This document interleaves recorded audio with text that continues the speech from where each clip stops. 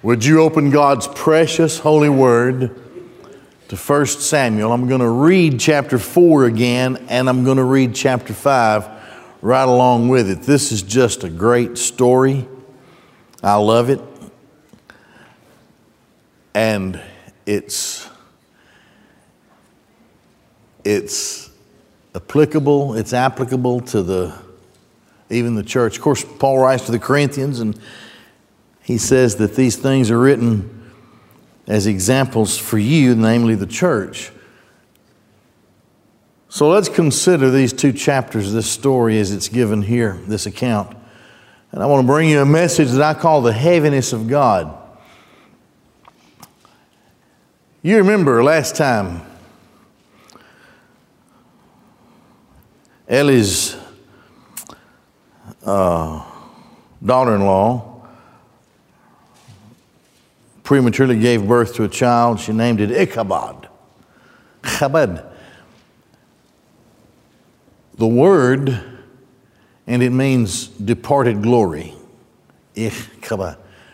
Chabad means glory, kabed.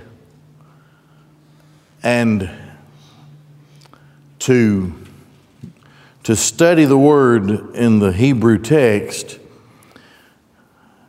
the word also means honor or glory, and it means heaviness, something that's very heavy. So with that in mind, I want to bring you the message that I call the heaviness of God. Just going to read the story straight through both chapters, and then I have a few things that I want us to consider from the account that would be meaningful to us today. Yahweh continued to appear in Shiloh, for Yahweh revealed himself to Samuel in Shiloh with the word of Yahweh. I think I started with chapter 3, and now I'm in chapter 4. The word of Samuel went out to all Israel. Israel went out to war against the Philistines. They encamped beside Ebenezer, and the Philistines encamped in Aphek. And the Philistines arrayed their troops against Israel. And the battle spread, and Israel was beaten before the Philistines, and they slew in the battle array in the field about 4,000 men. And the people came to the camp, and the elders of Israel said, "Why has Yahweh beaten us today before the Philistines? Let us take to us from Shiloh the ark of the covenant of Yahweh, and he will come in our midst and save us from the hand of our enemies." And the people sent to Shiloh, and from there they carried the ark of the covenant of Yahweh Tzebaot, or the Lord of hosts, the Lord of armies. It's the aggressive military title of Yahweh, who dwells above the cherubim. And there with the ark of Elohim's covenant were Eli's two sons, Hophni and Phinehas. Remember, those guys are evil. They are leaders, they're spiritual leaders, and in this particular time, during the era of the judges, Eli was a judge, and that meant that his two sons were important political leaders as well as spiritual leaders. So you had the high priest who served as a judge, their daddy, Eli, and then the two sons who took advantage of their positions in a terrible way. And it was when the ark of Yahweh's covenant, of the covenant of Yahweh, I translated a little different there, came into the camp that all Israel shouted a great shout, and the earth stirred. And the Philistines heard the sound of the shout, and they said, "What is the sound of this great shout in the camp of the Hebrews?" And they knew that the ark of Yahweh had come into the camp. And the Philistines feared, and they said, "Elohim has come into the camp." And they said, "Woe unto us, for there was nothing like this yesterday and before yesterday. Woe is unto us. Who will save us from the hand of this mighty Elohim? This is the Elohim who smote the Egyptians with every sort of plague in the wilderness." Now this will be an important thing to remember when we go on into chapter 5, how it came to the mind of the Philistines that God, this God of the Israelites, sent plagues upon the Egyptians. Strengthen yourselves and become men, you Philistines, lest you serve the Hebrews as they served you, and you shall become men and fight. And the Philistines waged war, and Israel was beaten. Second time. And they fled, each man to his tents.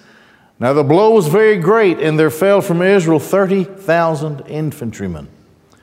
And the ark of Elohim was taken, and the two sons of Eli, Hophni and Phinehas, perished. And a man of Benjamin ran from the battle array and came to Shiloh on that day with his garments torn, and earth upon his head. He came, and behold, Eli was sitting on the chair beside the road, anxiously waiting, for his heart trembled for the ark of Elohim. And the man had come to tell in the city, and the whole city cried out. Now Eli heard the sound of the cry, and he said, "What is this confused noise?" And the man hurried and came and told Eli, "They've taken the ark. The Philistines have taken the ark." Now Eli was 98 years old, and his eyes were set. He couldn't see. And the man said to Eli, "I'm the one who has come from the battle, and I fled from the battle array today." And he said, "What happened to my son?" And the one who had reported the news answered and said, "Israel fled before the Philistines, and also there was a great slaughter among the people, and also your two sons perished, Hophni and Phinehas, and the ark of Elohim was taken." And it was when he mentioned the ark of Elohim that he, that is Eli, fell off the chair backward through the gate opening, and his neck broke, and he died, because the man was old and heavy. And he judged Israel for 40 years. His daughter-in-law, Phinehas' wife, was with child, ready to give birth. She heard the news concerning the taking of the ark of Elohim, and that her father-in-law and her husband had died, and she knelt and gave birth, for her pains had suddenly come upon her. And about the time of her dying, the women who were standing by her said, "Do not fear, for you have borne a son." And she did not answer, neither did she heed. And she called the child Ichabod, saying, "Glory has departed from Israel, because the ark of Elohim has been taken, and because of her father-in-law and her husband." And she said, "Glory has departed from Israel, for the ark of Elohim has been taken." Now into chapter 5. Now the Philistines had taken the ark of Elohim and brought it from Ebenezer to Ashdod. So now we're in the land of the Ashdodites, where the Philistines are. And the Philistines took the ark of Elohim and brought it to the house of Dagon and set it up beside Dagon. All right, here's this place where the temple of Dagon is, and there's a shelf. Now the ark is just a box. That's all it is, it's a box. Box. So they lifted the box, and they put it up on a shelf in there where Dagon was, set it up beside Dagon, as though to say, Dagon has defeated Yahweh. So they put it up on the shelf. And the Ashdodites arose early on the morrow, and behold, Dagon was falling face downward to the ground before the ark of Yahweh. They returned him to his place. Okay, so here's the image of Dagon. And it had fallen down face down as though it was worshiping the Ark of the Covenant. So they dusted it off, picked him up, put him back up. So they picked Dagon back up. That didn't look good for him to be on his face before the ark of Yahweh. And you'll notice here, it had been called the ark of Elohim, but now in verse 3 it's the ark of Yahweh. This is the true and living God. They returned him to his place. They arose early the next morning, and behold, Dagon was falling face downward to the ground before the ark of Yahweh, and Dagon's head and the two palms of his hands were cut off, and lying on the threshold, only Dagon's trunk alone remained upon him. So now He's not just on his face before the Ark of the Covenant. This time, his hands and his head had broken off. So here is a powerless, headless idol before Yahweh. Therefore, the priests of Dagon and all those who came to the house of Dagon do not tread upon the threshold of Dagon and Ashdod until this day. So what do you do? Now, let me say this. There was a custom in those days in that part of the world when one army defeated another army, the victorious army would send men in to capture the civic leaders, the king, and the spiritual leaders who had been touting the God of the defeated nation, and brought them before the king of the victorious nation, and in the presence of the people would cut off the hands and the head of the defeated spiritual and civil leaders. So this is not something that to them apparently would have been unknown. They understood what this meant, that the Ark of Yahweh, which represented to their minds Yahweh, the God of Israel, or contained the God of Israel, now has shown that he has defeated Dagon. Now they have the ark. They killed all of those Israelites. But here's a box. And the box, which has no hands and no feet, no head, has defeated without an army, without anybody's help, has utterly defeated their God called Dagon.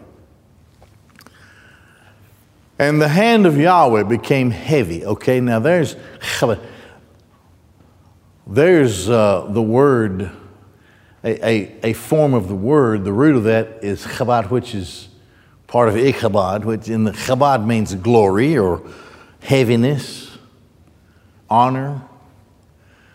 Now, the hand of Yahweh became heavy upon the Ashdodites. They didn't see it. They couldn't see it. It was just a box, as far as they knew. And he ravaged them, and he smote them with hemorrhoids, Ashdod and its borders. I just love this stuff.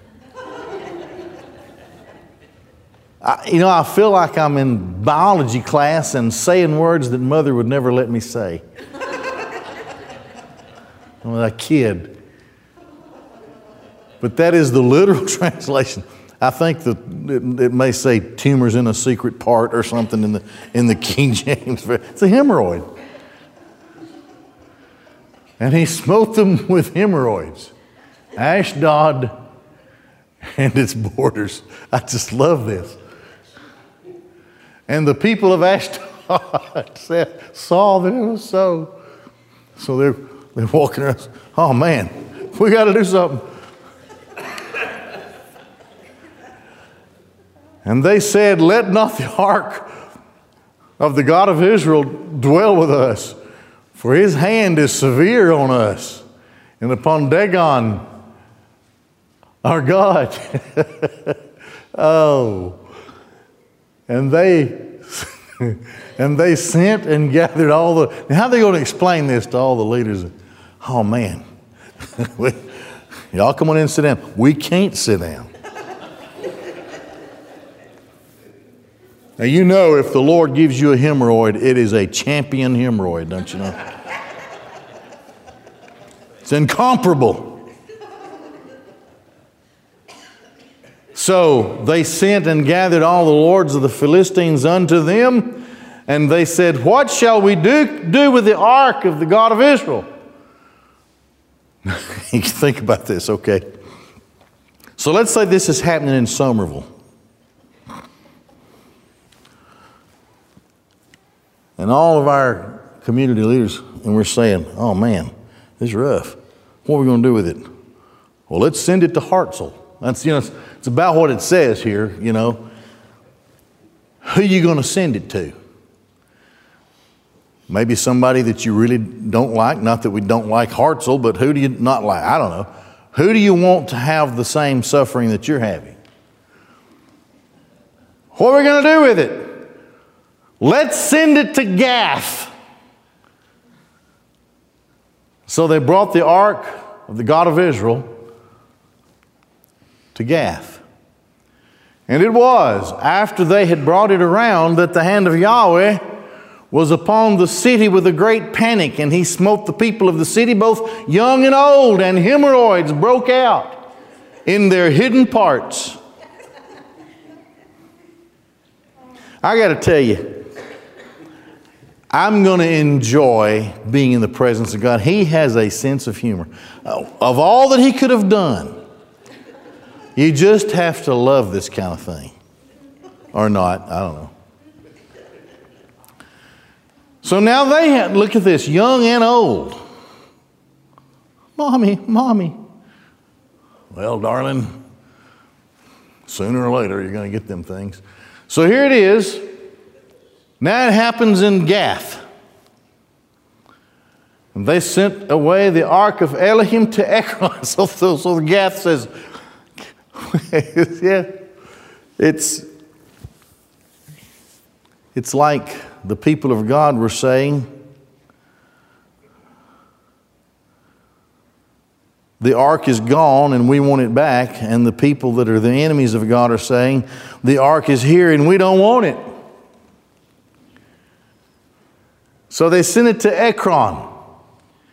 And it was that when the ark of Elohim came to Ekron, that the Ekronites cried out saying, they have brought around the ark of the God of Israel to me to kill me and my people.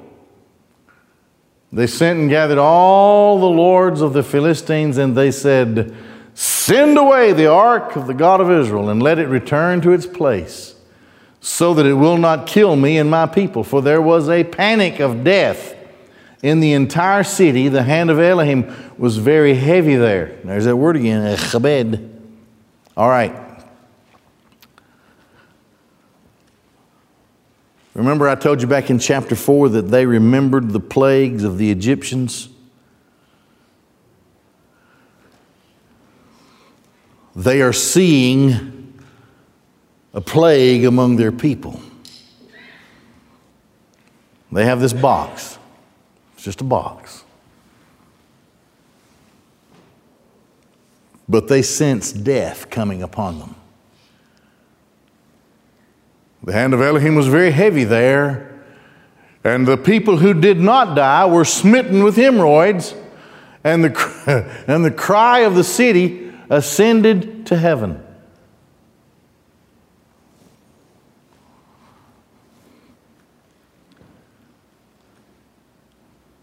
First of all, in this story, chapter 4 and 5, the people of God were humiliated. Israel, humiliated. Think about that. They were humiliated because of their own weakness. We studied this last week, but chapter 4, they saw the Ark of the Covenant as a lucky charm. It was a talisman. It was something that they could see. And to them, they could carry God wherever they wanted to carry Him, regardless of God's purpose or will or word. Eli, Hophni, Phinehas, spiritual leaders of the land, made no objection. Apparently had not taught them the Word of God, the law of Moses, about the Holy of Holies and the Ark of the Covenant and what it meant, that God had designated it for a special place, that His presence in a special way would be with His people. And it was to be a thing of worship, a thing of salvation, a thing of divine presence and protection.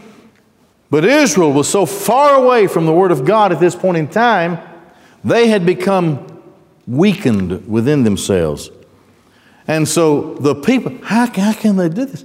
The people decide that they're just going to go in there and grab God, take the box, and God's just going to have to go with them, and He's going to have to do what they expect Him to do. And here they are in disobedience, they're in disarray, and they're not spiritual at all. They're humiliated, first of all, because of their own weakness, the internal, inherent weakness of God. Because they did not follow nor did they revere God or His Word. That was not uppermost in their minds. They put God in a box. People do that. They put God in a box. They declare that God will do things for them, and they may be so far in left field spiritually, they may be so out of touch with the Word of God, they make no effort to understand, to seek the Word of God, to obey the Word of God. God to them was in a box. And wherever they took that box, they would carry God with them, and God would have to do what they wanted Him to do. Not only were they humiliated, they were powerless. It is so pathetic, and we see it so much today. God's people are powerless. Why? Well, we get our lesson from this whole account in these two chapters.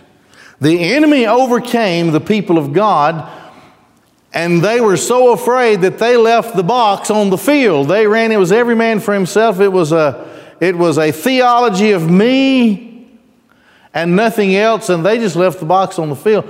Obviously, not so concerned now about God. Now, they became powerless because of this, and this was their fundamental error. They thought God was in the box. Now, the ark had a wonderful and special meaning, but only in its place, only in the designated way of worship, which God had designed in His law, and only through the high priest by the way and design that God had given, and not any other way. This is how you come to me. This is how you worship me. This is how you are to be presented to me, with reverence and obedience and understanding. Their fundamental error was they thought God was in the box. Too often people of God think too little of God. There's, aside from the way that God presents and describes Himself in His Word, there is no other way to describe Him. He's so far above and beyond who we are or anything that we can think about. He's not in a box. He's not even in any kind of way that we can imagine, other than the way He teaches us in His Word how He is to us. And that is what causes us to worship Him. They thought God was in the box. Now, let me tell you something. When the people of God begin to limit God, so will the enemies of God. Oh, you don't think He's the greatest thing around? Now the Philistines also think that God's in the box. And with God in the box, and with the box in their possession, not only have they defeated Israel, they defeated the God of Israel. They're greater than Egypt. When the people of God limit the power of God, the enemies of God will do the same thing. Because God only has His people, you see. Now, this emboldens the enemy. When the people of God have a diminished view of God, our enemies are emboldened. In chapter 4, when they brought the Ark of the Covenant onto the battlefield, the Israelites were happy because of the box. But now in chapter 5, Israel having lost the box, the Philistines having gained the box, no longer is Israel happy. They are defeated. They are running away. They left the box on the field. In chapter 5, the Philistines are happy. The enemies of God's people now are the ones who are happy. They begin to have Israel's thoughts about the God of Israel. If we don't understand God and we're not rooted firmly in the Word of God, and we don't have a clear understanding of who God is as He reveals Himself in the Word, we can never carry that with us in our lives and present the greatness of God to other people. If we think that God is limited in any way, then we surrender influence. We surrender education. We surrender music. We surrender everything to the enemy. Because now he's not so great to us. He's in the box. And if the box is not here and hasn't done what we expected the box to do, then the enemy thinks that, well, we have the box now. So the enemy begins to have the thoughts that Israel had about God. Israel's lucky charm became a trophy to the Philistines. This is what they were thinking. If we have Israel's box, we have Israel's God. Well, okay. However, Yahweh is sovereign. I mistransliterated that. Yahweh. Oh well. Without hands or feet, without an army, without anything else, Dagon fell before Yahweh. Dagon became powerless before Yahweh. The next time he fell, he lost his head and his hands. He couldn't think and he couldn't work, at least as far as those who would regard an idol as something other than what it is, just a piece of material from the earth. Without any hands, without any visible hands or head of his own, the Philistines began to catch on to what was happening. The great God of Abraham and Isaac and Israel doesn't need anything. He didn't have to have anybody. He just made, Dagon was automatically powerless before Yahweh. Now this comes from Isaiah 46 verse 7. He's speaking of the idols of Babylon. He says, they bear it on the shoulder, they carry it, and they put it in its place, and it stands, and from its place it does not move. It's like putting it on a shelf. Yea, he cries to it, it doesn't answer. and from his distress it does not save him. It's powerless. An idol is nothing. It has no power. The only power an idol has is the power that we give it. We invest it. We're like this, okay? Well, our idol fell. I'm just going to pick it and I'm going to dust it off, put it back up on the shelf. That's how we do with our idols. When we're given over to idols and idolatry in our lives, and the Word of God is this thing can't do anything for you. It can't hear you, can't move, has no power. It only has power because you think it does, and you invest yourself in that thing, and you give it power over you. That's what the Word of God says. Number 5, God doesn't need us. He doesn't need me. We've heard it said, and I understand that often it is said innocently. However, we've heard it said, well, we're the hands of God. We're the feet of God. No, we're not. God doesn't need us at all. He shows it to be so in this story. God does not need us. It's called the aseity of God. The all-inclusiveness of God. God can do whatever He is within Himself, all-powerful. He doesn't need a thing. He uses us so that we can grow in the power that He would extend to us, but He doesn't need us. God doesn't need us at all.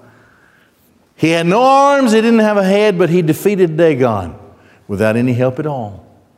In chapter 4, He toppled the pitiful leaders of Israel with none to help Him.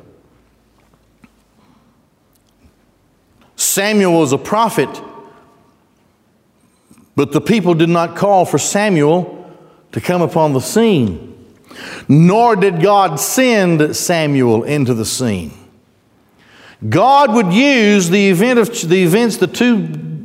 two battles of chapter 4 to accomplish His purpose, namely to put an end to the judges of Israel and put an end to the pitiful, wicked leadership that had developed in Israel. He didn't need any help to do that. God did it Himself. Then in chapter 5, He toppled the Philistines without any help at all. So let me rush through this. Here are some takeaways for us today. When we fail as God's people, it's because of our weakness. There is some inherent weakness within us. We have not walked humbly with our God. We have not reverenced Him. We have not worshiped Him. We have not respected Him. We have not placed Him into the high and lofty place where He is. We haven't placed Him there in our hearts. We have abandoned worship and the Word. This is what happened to Israel in those days. Our attitude and weakness about God will lead our enemies to think the same thing. When the church withdraws from here's the intimidating world. Put that Bible down. Don't wear that Jesus shirt. You can't tell people about Christ here. When they intimidate us and we surrendered that to them, we do it because we think our God is weak. Weaker than those who are intimidating us. And our enemies will begin to think the same thing about God that we do. God ain't going to do nothing about this. Because God's people aren't bold enough to do anything about it. The world will gladly accept our surrender and capture our box. Makes them happy? Well, this to me is what I think of God. And this is as far as I can go with it. The world will take it from there. And the world will be happy to take our denials, to deny the Bible, to deny salvation in Christ alone, to deny the truth that God is creator and judge and provides a Savior for us. And when His people deny His absolute sovereignty over everything, the world will be happy to accept those denials, and they'll take it from there. This is what Israel learned here in chapters 4 and 5 of 1 Samuel. I'm going to stop there. We'll pick it up there, God willing, the next time, and we'll have our deacon prayer time.